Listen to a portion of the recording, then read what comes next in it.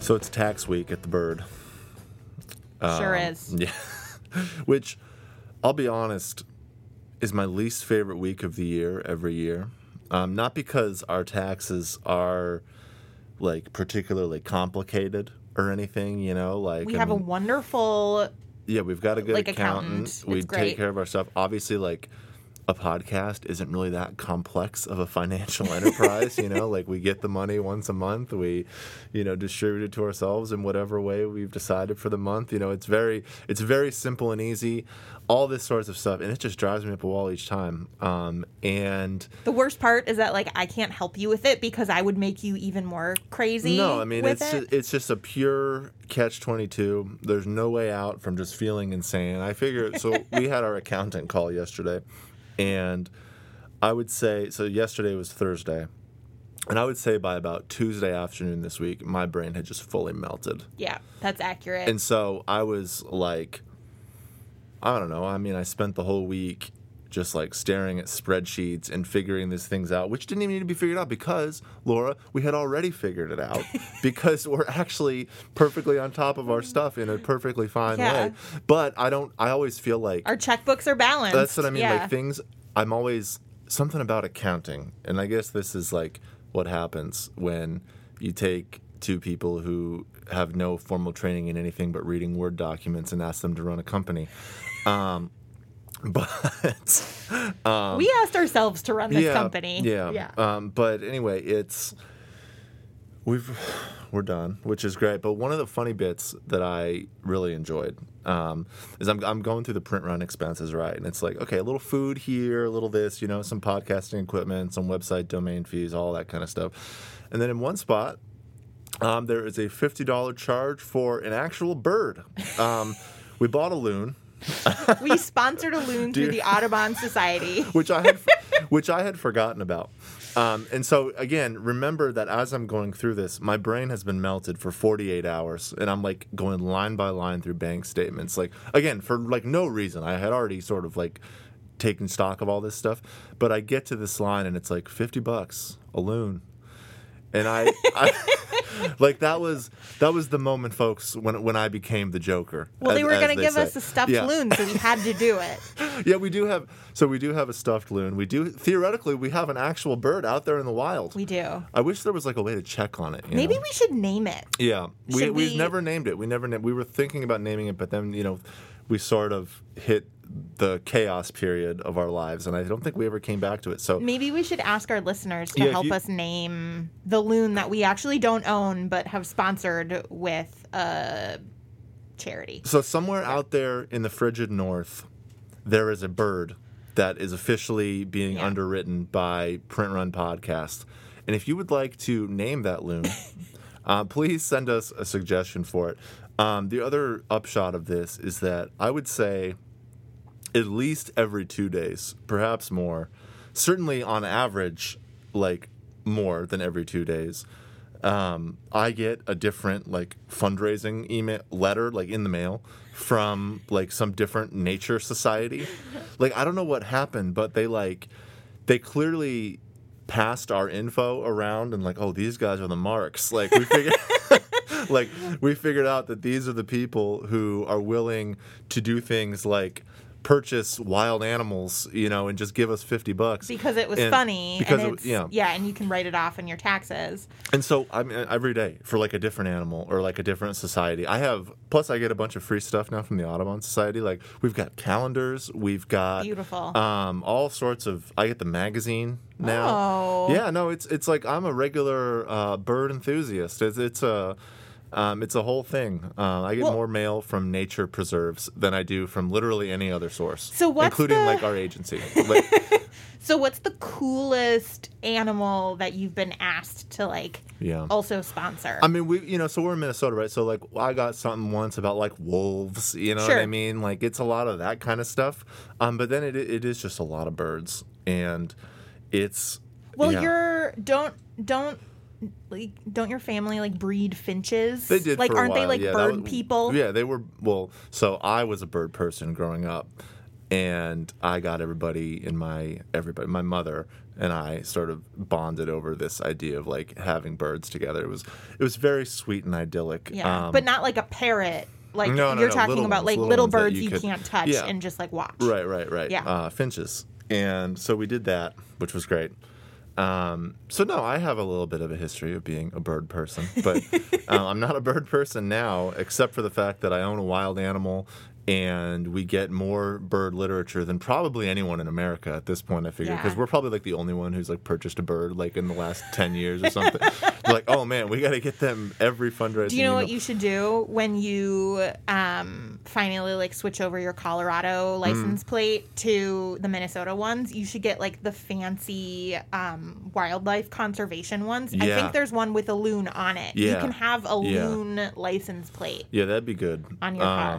That feels important to me on a psychological level. Yeah, I actually don't think it's that much. Yeah. Anyway, the point of all this is that I classified the bird as an office supply, which is a way of saying welcome. To the taxmen that are listening, that's not actually true. Yeah, first of all, this is a parody account. Everything we say on this show, it's all a joke. Nothing is real. Everything's on the It's actually under charitable expenses. Exactly. Yeah. Welcome Yeah. to this episode of Print Run. My name is Eric Kane. It is great to be back with you. With me, as always, is Laura Zatz. Say hello, Laura. Hello, Laura. So we are actually going to be talking about something real today, which is exciting to me. We're going to be talking about, it's got a few different facets to it. The way I would put it is also the way the article we're going to be discussing uses as a subtitle, and that is the art of literary survival. So before we get into what that means and how where we kind of came across the term and what it sort of implies about contemporary publishing, let's have, the basic rundown. Let's talk about the show. We haven't had a rundown in forever, folks. We're back in the saddle.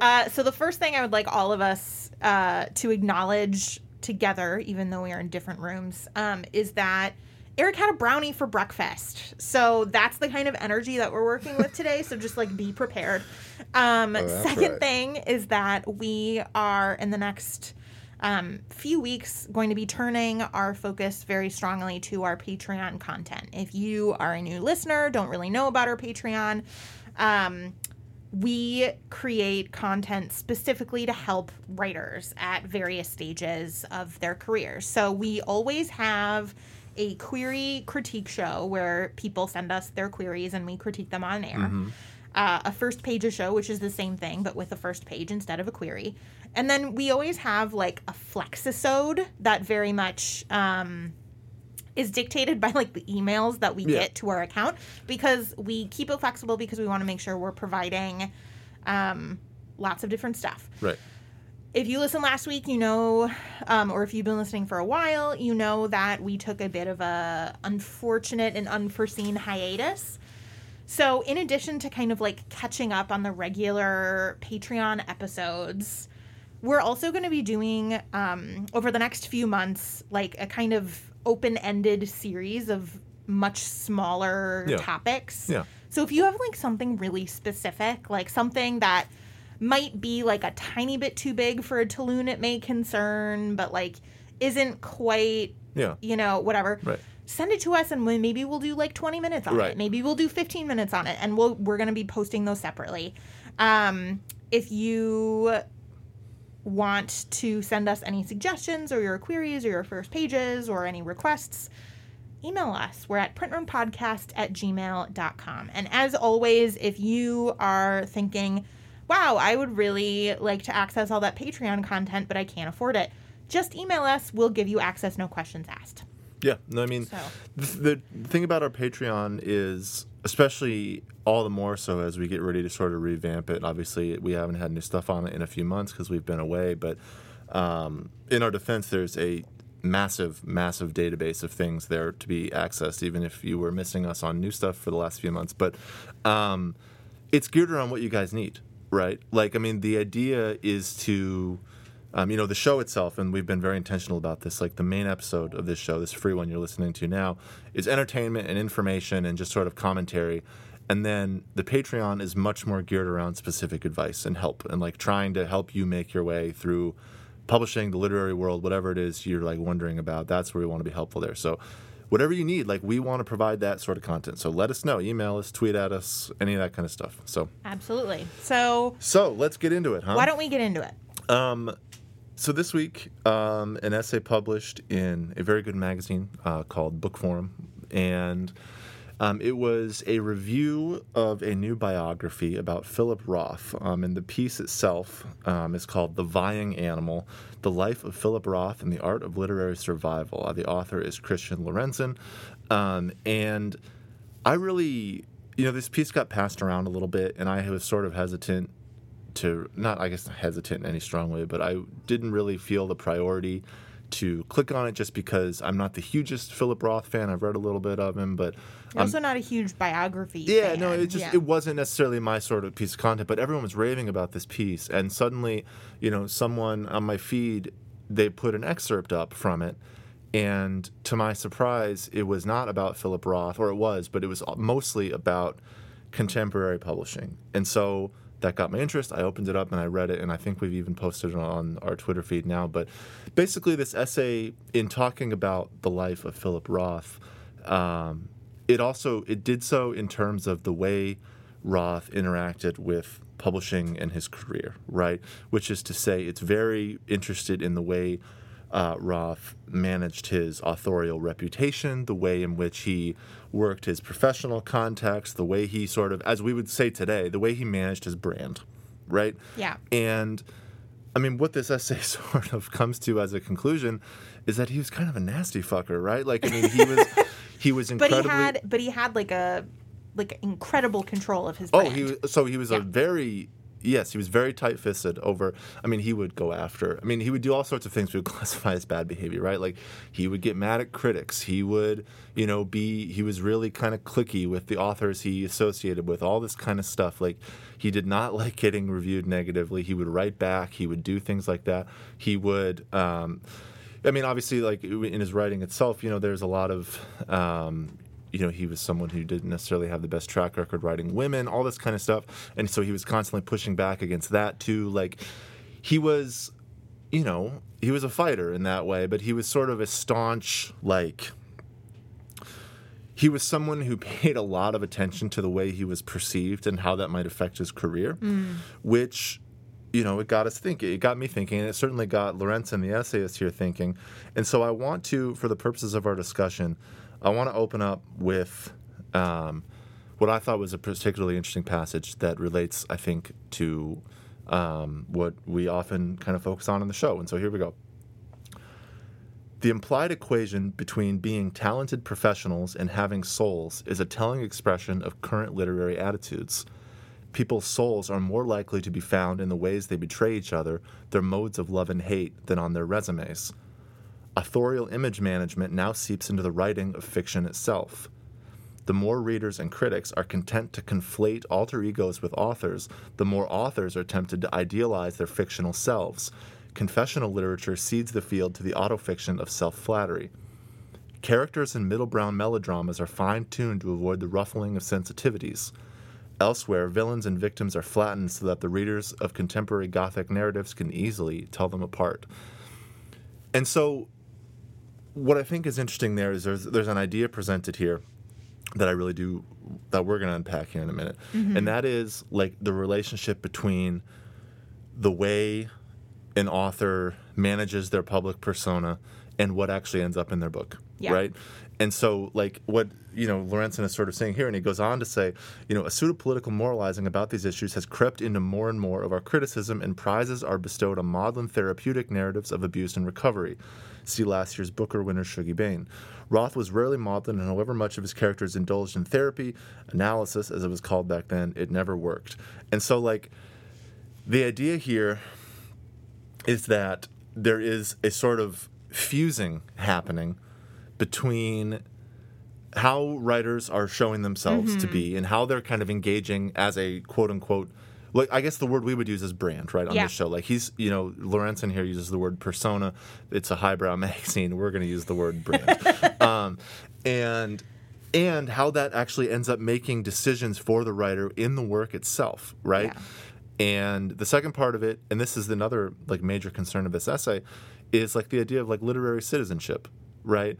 Like how to be a good, like how to behave well and behave in a way that is not only advantageous to your career, but also is like healthy for the larger climate at large, right? Like how to be someone who is helpful to others and like a good member of the community and like all these sorts of things, which I think this essay would probably argue Roth was not, right? Like he was someone who was very kind of selfish in his own way and these things, but like in this essay critiques him for it in kind of a sharp way. But like, so it's these two concerns, right? And they're two concerns we talk about all the time on book Twitter, in any sort of contemporary discussion of publishing. Like, how does, like, who can write, like, I mean, you see the questions, right? Like, who can write what? How should you behave? What does it mean to have an authorial brand? All these things that are very much present day concerns for anyone kind of working in this field, right? And so here's the really complicating factor for me. This is like Philip Roth, as according to the biography and this particular essay, was a writer who was managing his brand, as you can say, before most people were doing that. Right? Like it was exceptional the how tightly he controlled his own image. Yes. And the thing about it is, like, just by, like, having this conversation and, like, having the biography is that makes him exceptional and worthy of talking right now. Yeah. And so I think that, like, further complicates the idea of, like, literary citizenship, because I think a key part of that is to promote discussion and like connection and reading in that way. So I think that's where, like, when we talk about literary citizenship, it's a little bit different than when we talk about like community citizenship or something like that. Well, so that actually raises an interesting point too, which is like literary citizenship, which is something right now that, and this is maybe a spicy take, but at least, you know, I can't speak for the genres I don't pay as close attention to, but at least in like litfic and like highbrow stuff, like people behave monstrously. You know what I mean? Like, what do you mean? Well, what I mean is like people are gossips and they're cliquey and they're nepotistic and they're sort of like, if something happens, like if someone publishes an essay or something in a magazine that people don't like, I swear I get and send DMs from who knows how many, like it's so catty. And like it's in a way where it's like everyone is suspicious of each other. No one thinks anyone's like success is super valid. Like, and obviously like I'm exaggerating a little bit. There's lots of, you know, good people doing good work and stuff, but like just on the whole, like these are qualities or at least threads in the climate that anyone working in these fields can certainly recognize. And it's just like, as you're saying, so I guess the reason I bring it up is because like it does mean that sometimes like being someone who's prominent and successful, and we should talk for a second about what success means in the context of what Roth was going for here, but like that does not always equate to being a good member of a community, you know?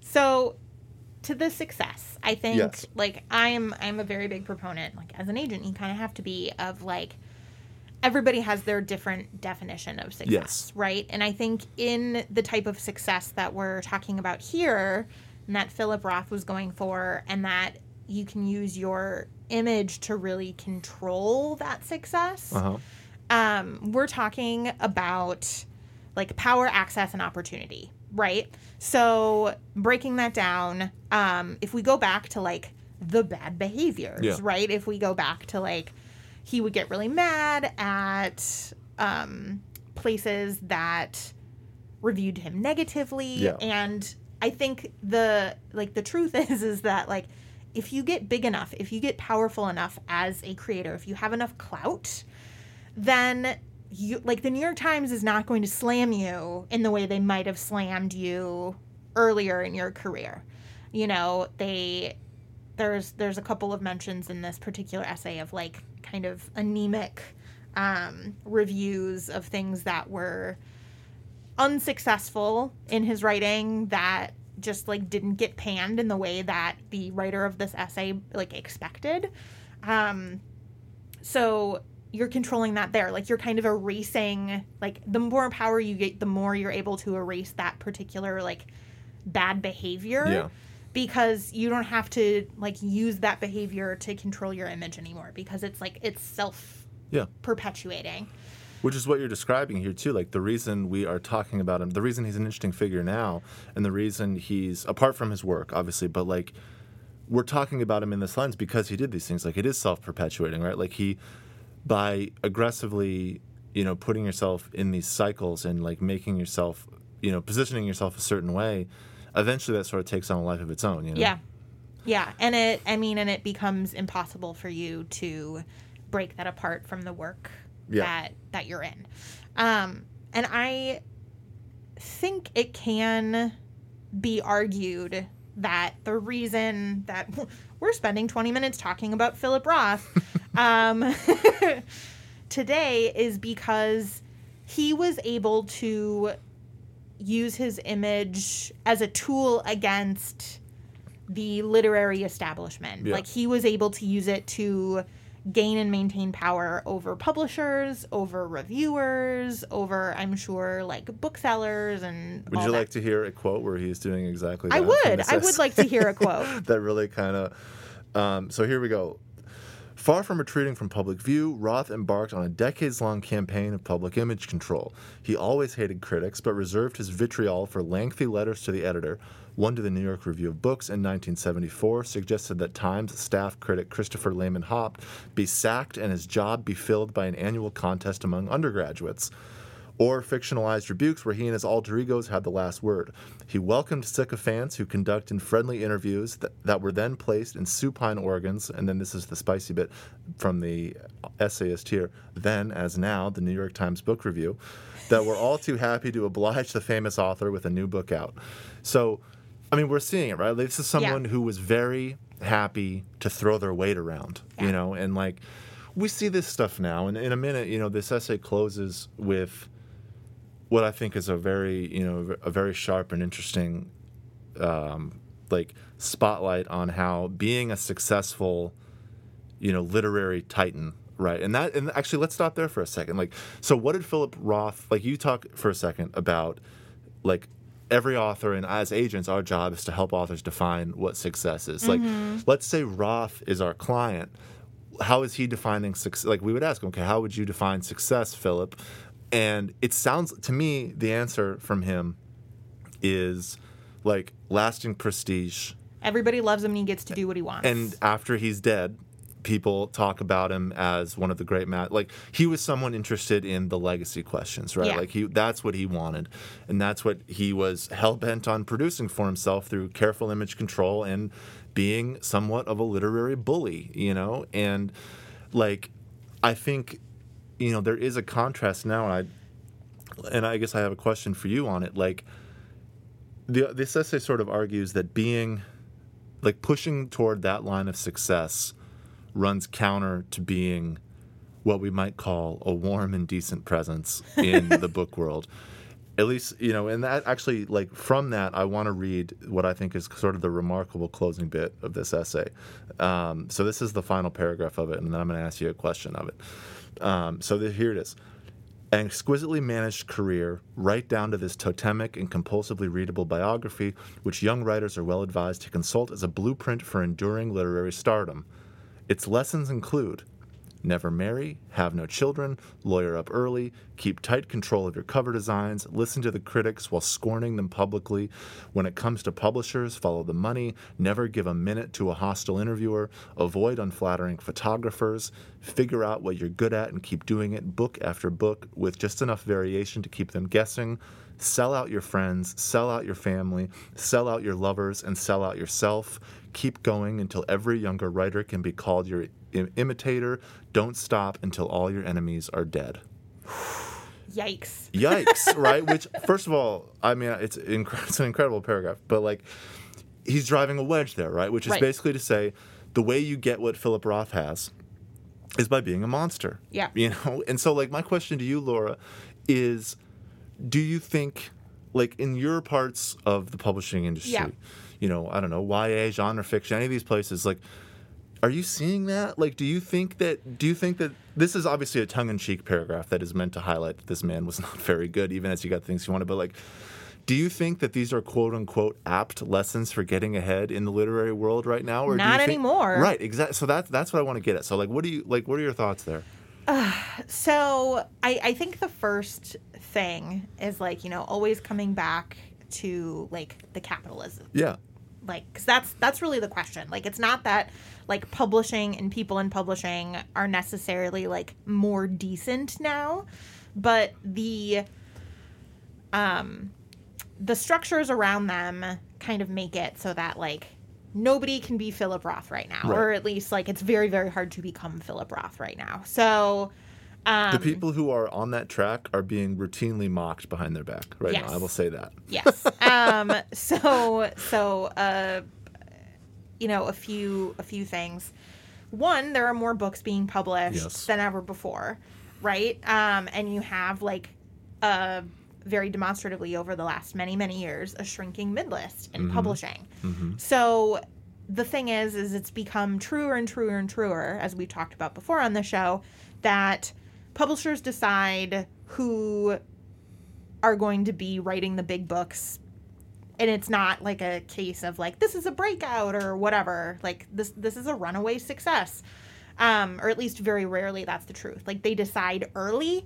They're picking winners. They're very picking early. winners. Yeah. And the thing about winners is because of social media, because of the ease of travel, because of how people are buying books and doing things, like, to be one of those winners, to be, like, one of those Kentucky Derby thoroughbreds, like, you gotta be easy, right? Yeah. Like, you gotta have, you know, you gotta be able to have the publicist say you're gonna do X, Y, and Z, and you're gonna do it, and we're gonna run you ragged. And, like, the thing is if you get snippy and walk away from a particular interview, at least early on, like, that might be the deciding factor between, are we going to make this author the big one, or are we just going to, like, not? So that raises a really fascinating point to me, which is basically, it sounds like what you're saying is that part of finding this sort of success at this point involves really making sure the apparatus around you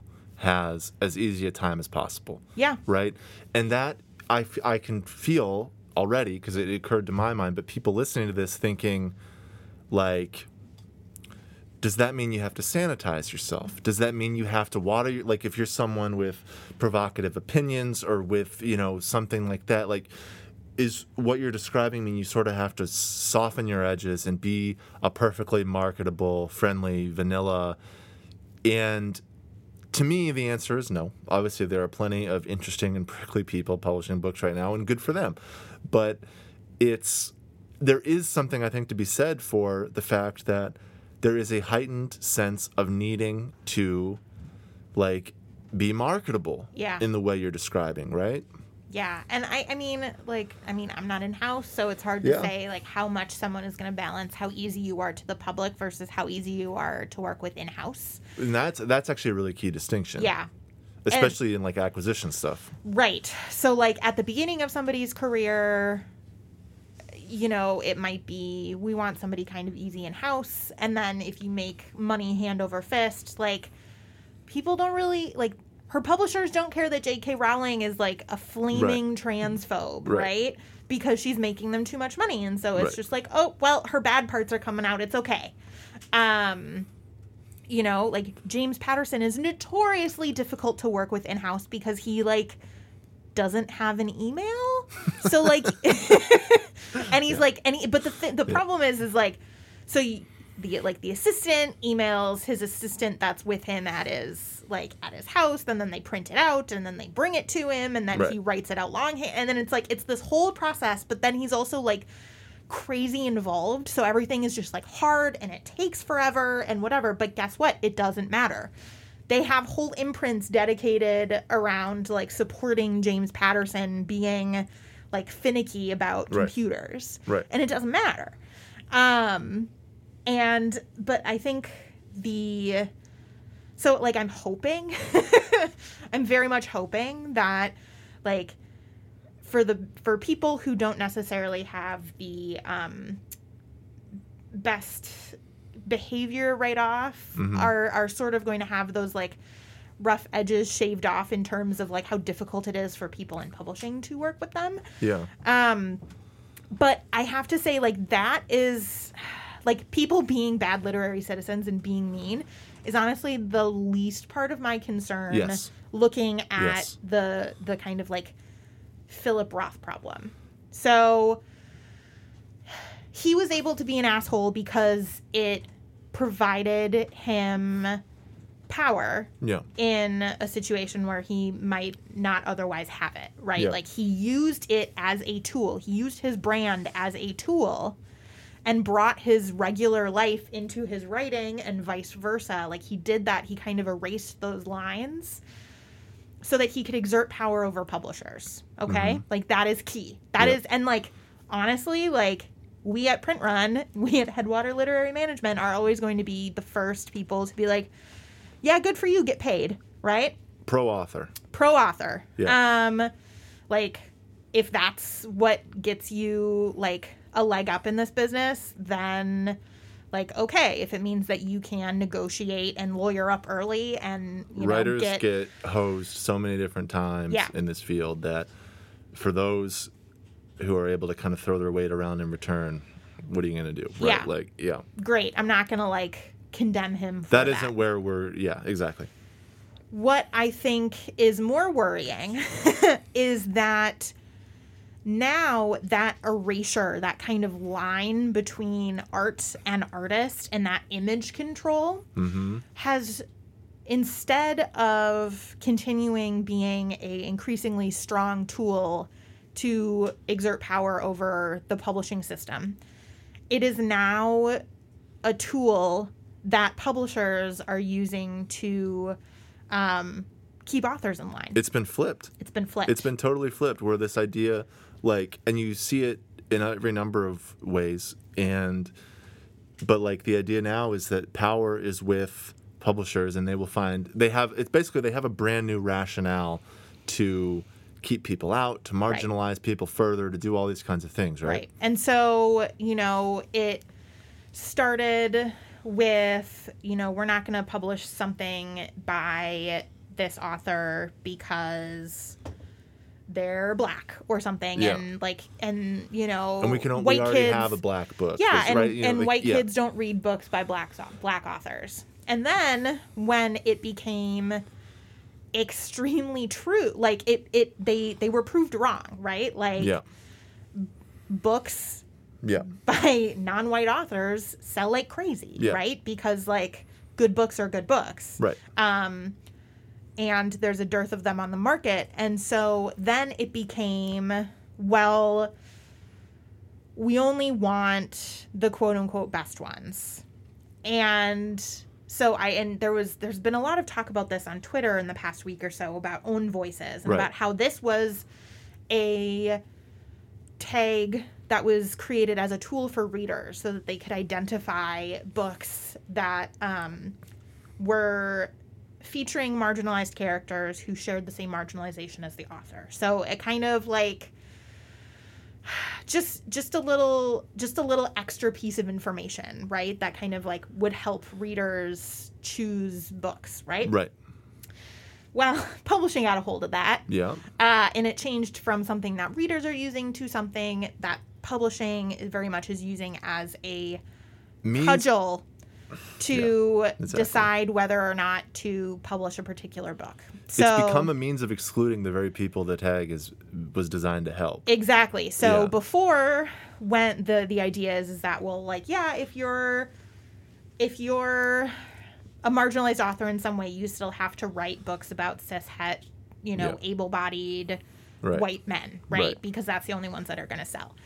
When people were able to start writing books about people who had lives like them and who looked like them, publishing said, oh, no, now we only want that. So we only want books from you if you if this project is own voices. We only want you if you're writing 100% about your own experience, your own trauma, your own things. They're forcing, so that I think is a really fascinating point and a really good one that I want to underline here, which is like basically publishers have used this tag that was meant to sort of like broaden and like validate, you know, the experiences of writers writing about things, you know, that they know firsthand, into publishers saying that's the only thing you are allowed to do. And you see that frustration a lot. You know, you have, you know, like, I mean, I feel like, you know, the way you just, you know, you often see it talked about is like black people being only allowed to write about like racism, right? Yes. Like, and it's like, well, how about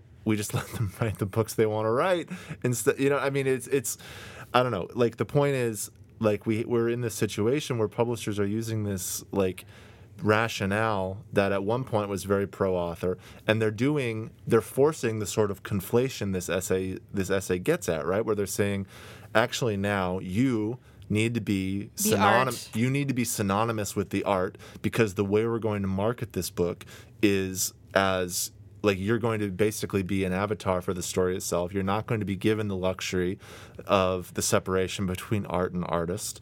And that's how we're going to sell it. And if you can't do that, then we're not interested in your work, you know? And I think that's really bad. And I think it's really harmful. And so, like, ooh, yeah, publishing did another bad thing. What a surprise. But I think there's real value, though, in looking back at a figure like Roth and going, okay, like, he didn't necessarily behave how I want to behave, but, like, how did he claim that power? Like, how was he able to conflate or separate him from the art? Like, you know, I think that one paragraph you read about the lessons, right? Yeah. Like, these are the lessons, and it was meant to be very biting and very tongue-in-cheek, but, like, I think it's really important to look at those and actually, like, think critically and learn some lessons about that if you have yourself as an author and as a person being used to push against what art you're allowed to create and not create, and if that line is being erased for you. So it is interesting because you look at this end list, right, of like, you know, quote unquote, you know, bits of advice for aspiring authors, and some of them are obviously like, oh, we wouldn't ever want to encourage, like the bits about like never marry, have no children. Like these are not things we would want to use as rationale for being successful or not, right? But some of the other stuff in here, you know, keep tight control of your cover designs, you know, listen to critics, you know, follow the money. You know, there are kernels in here that are less super provocative and more just like, yeah, you know what else? You should do that. You know what else Roth did is he was a fierce advocate for himself, and he didn't take bullshit from the, you know, and like he quit writing when he wanted to quit writing. That's another fascinating thing about him. That's like a whole episode in and of itself. But like, yeah, no, I mean, and that was part of the image control, right? Yeah. It's like he's done. All right, I'm done.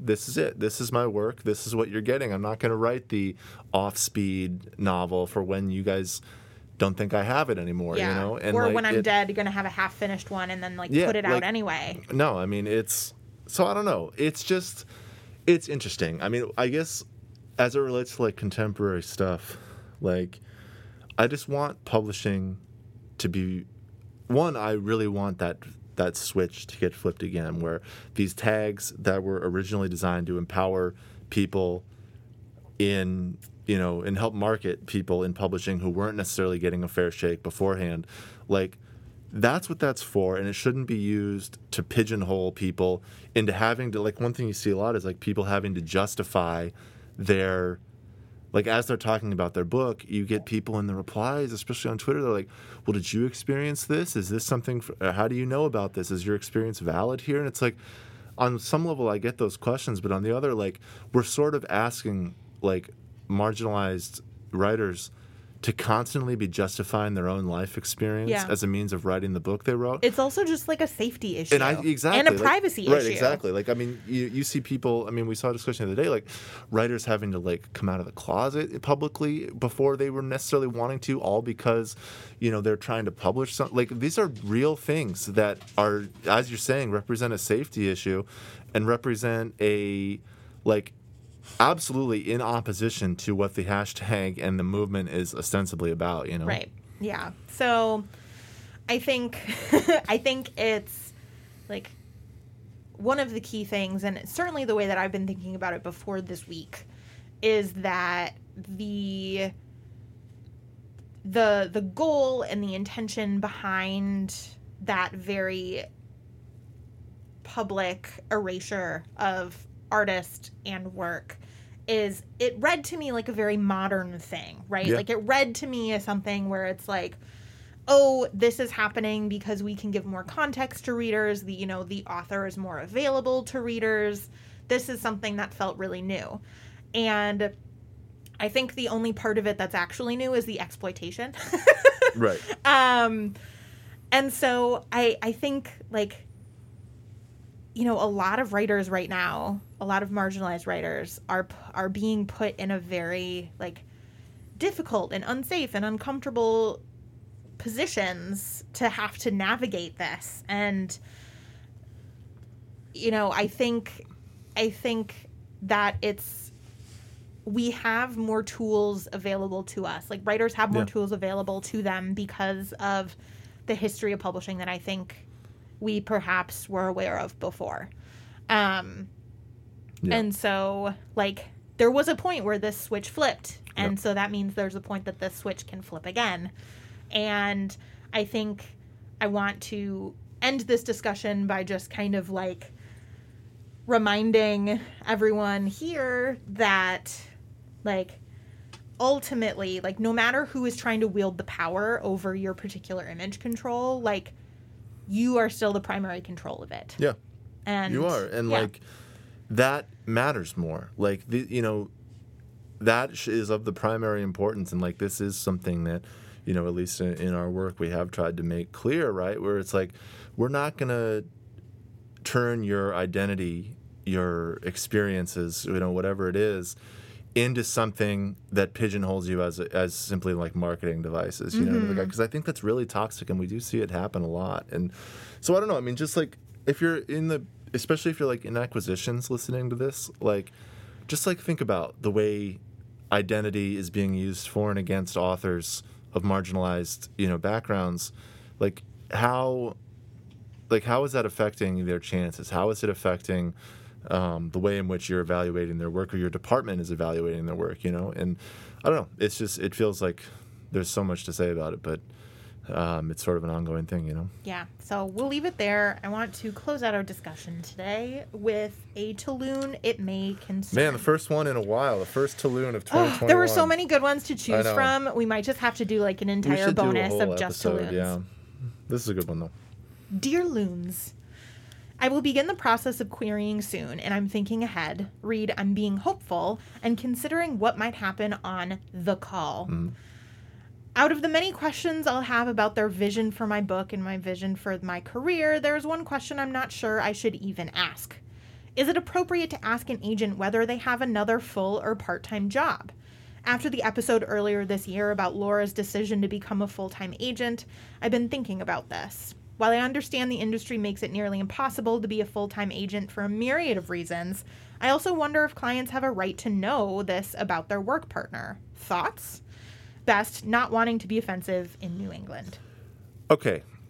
So this is a fascinating question, and it kind of, honestly, like, this is the sort of question that like lies at the heart of why this show exists. I feel like, but like exploring this specific frustration was like why we sort of popped into being, I think. That's actually, that's like, completely accurate. Well, so the first thing I would say to this writer is we actually had a discussion with Jess Sinsheimer way back when. It's a very early episode, but she had a lot of really good thoughts on this too. I would recommend maybe going back and listening to that one too if you're really interested in this topic, because she with someone who expressed a lot of frustration, like we did, about like having to kind of hide your other job, like not carry the stigma of being someone who was only part-time. Like there's a lot of really good thoughts in that show of ours too. So I would go there. But otherwise, so Laura, I'm conflicted here because on the one hand, I do think authors have a right to know, what the deal is. I think transparency is literally the core of our job. I also think, though, that if an agent were to tell you, yeah, I do this other thing to get paid, like that shouldn't be something that's held against them. You know, like because what you're describing is, should I view it as like, should I try to sign with an agent who has it as a full-time job? Yeah. And that's where it gets tricky because the answer for me is I don't think someone who does this, like someone who has, the ability to do this from 9 to 5 every single day, which, we've sort of transitioned toward that. We're not 100% of the way there, but we're pretty close at this point. And but it's tough because I think it's fine to ask, but my question is like, what are you trying to know, Yeah, I think I'm coming around to that as well because I think there are a few underlying questions that I think maybe just asking, like, do you have a part-time job or like what do you do else for money won't really get you the answer you're going for. Right. So a couple of things. I think you will probably, if you look on like querying advice kind of things, you'll see tons of discussion about like, do you want somebody who's a really established agent or somebody who's a brand new agent? Well, the thing is it takes, on average about 5 years to like make enough money to do this full time. And so if you want a younger agent who maybe has a smaller client list, who's still being very, very actively mentored, who doesn't, who's like doing all of their own work and has tons of energy, you're probably going to have an agent who does other stuff. I think the complicating part about this question is not like whether or not it's like appropriate to know, but I think it also will have to do with like, when are you available for me? Because that's a key too, where it's like, does somebody have a very like flexible part-time job versus like, are there certain days or certain hours where you're just like not gonna be free? But I think most importantly, it has to do with like what's on your plate, right? Because the thing is like, it's actually not a big problem if somebody has like, it's not a sign of anything bad if somebody has a day job or a part-time job because agenting is scalable. So like, I worry if somebody has like 20 authors and only agents for 20 hours a week. That's scary, right? Like if somebody, signs tons and tons and tons of people right off the bat.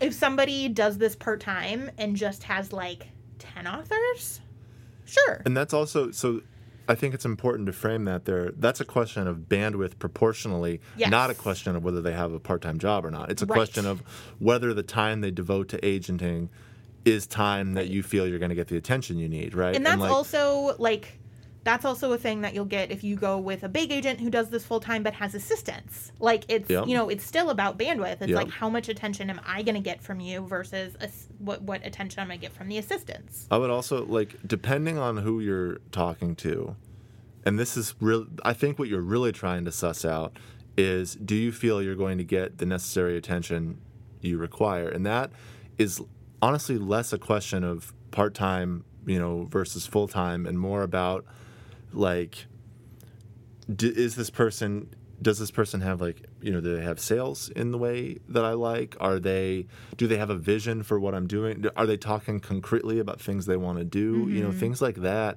I mean, and just anecdotally, the best agents I know are ones who do other things, you know what I mean? Like truly, like, it's not, I just cannot stress enough that I understand you're not wrong for wanting to know this. You're not wrong for like being concerned about this sort of thing. The essence of it is really good, but I might just ask you to reframe your thinking just a little bit from the binary of, are they doing this part-time or not, to, in the time they do spend in their agenting career, is that time going to be something that makes me feel confident? And I'm going to bet that a lot of the time the answer will be yes, depending on who you're talking to, as opposed, and even more so than a lot of full-time agents who like, I don't know, there's a million things pulling at our times that aren't just other jobs. You know what I mean? Like there's clients, there's things like you see a lot. Like I feel like one thing that happens to writers a lot of the time is they sign with a big splashy agent and they're not the top priority because that, you know what I mean? Like the big splashy agent has big splashy clients. Right, exactly. So like, and that is more time consuming than a part-time job working as whatever to make your rent. You know what I mean? I don't know. It's just, it's a complicated question, and it's more about just like, how confident are you that the time they spend on your book is going to be good time? You know? So one thing, just before we close this up, I would like to mention, you mentioned paying your rent.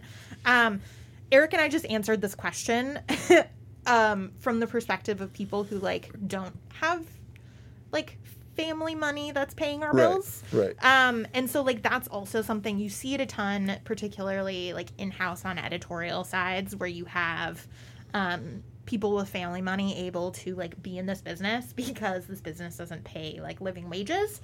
It is not a sign of competence to have a full-time job. It is not a sign of part-time. like maybe more in publishing than anywhere else. And That's a great point. That's a great point. So like all of those answers that we just gave, like we are giving them from like a like working middle class perspective. You want the agent who's hustling to get it done more than you want the full-time agent who it's not totally clear how they're like spending. You know what I mean? Like it's yeah. So that's just like another complication, and it's like one thing that like you probably can't do is like, hey, do your parents pay your bills? But like this is also one of those things where like how your agent will kind of like talk about like their own work and like, you know, like if your agent can have very frank conversations about like how much money you need to make every year to like be able to write and stuff like that. Like, I mean, that might be a big consideration for you. So, so sorry it's complicated. But the essence of your question, I guess like the point is the essence of your question is a little bit different than what you like. You're worried about something very valid, which is having time and bandwidth for your stuff. But make your questions geared around that rather than do you have a part-time job or not, right? Yeah. And it is, you know, it's also worth mentioning that, like, on the call, a lot of the answers people will give is be like, yeah, I, like, totally have time and blah, blah, blah, blah, blah. And, like, but, like, the thing is that the call is you're both trying to sell yourself to each other. And so, like, that's when talking to clients, like, their current clients is really important. That is when like really digging deep and figuring out what your own like needs are. Right. And I, you know, I hope that you will get that call soon. All right. Wonderful. Well, Eric, my sugar high is wearing off a little bit. So we will leave it here. Thank you so much for joining us at this episode of Print Run. Make sure to email us your suggestions for our little mini Patreon episodes and your queries and your first pages. We're at printrunpodcast@gmail.com, and we will see you for a regular episode next week. Bye.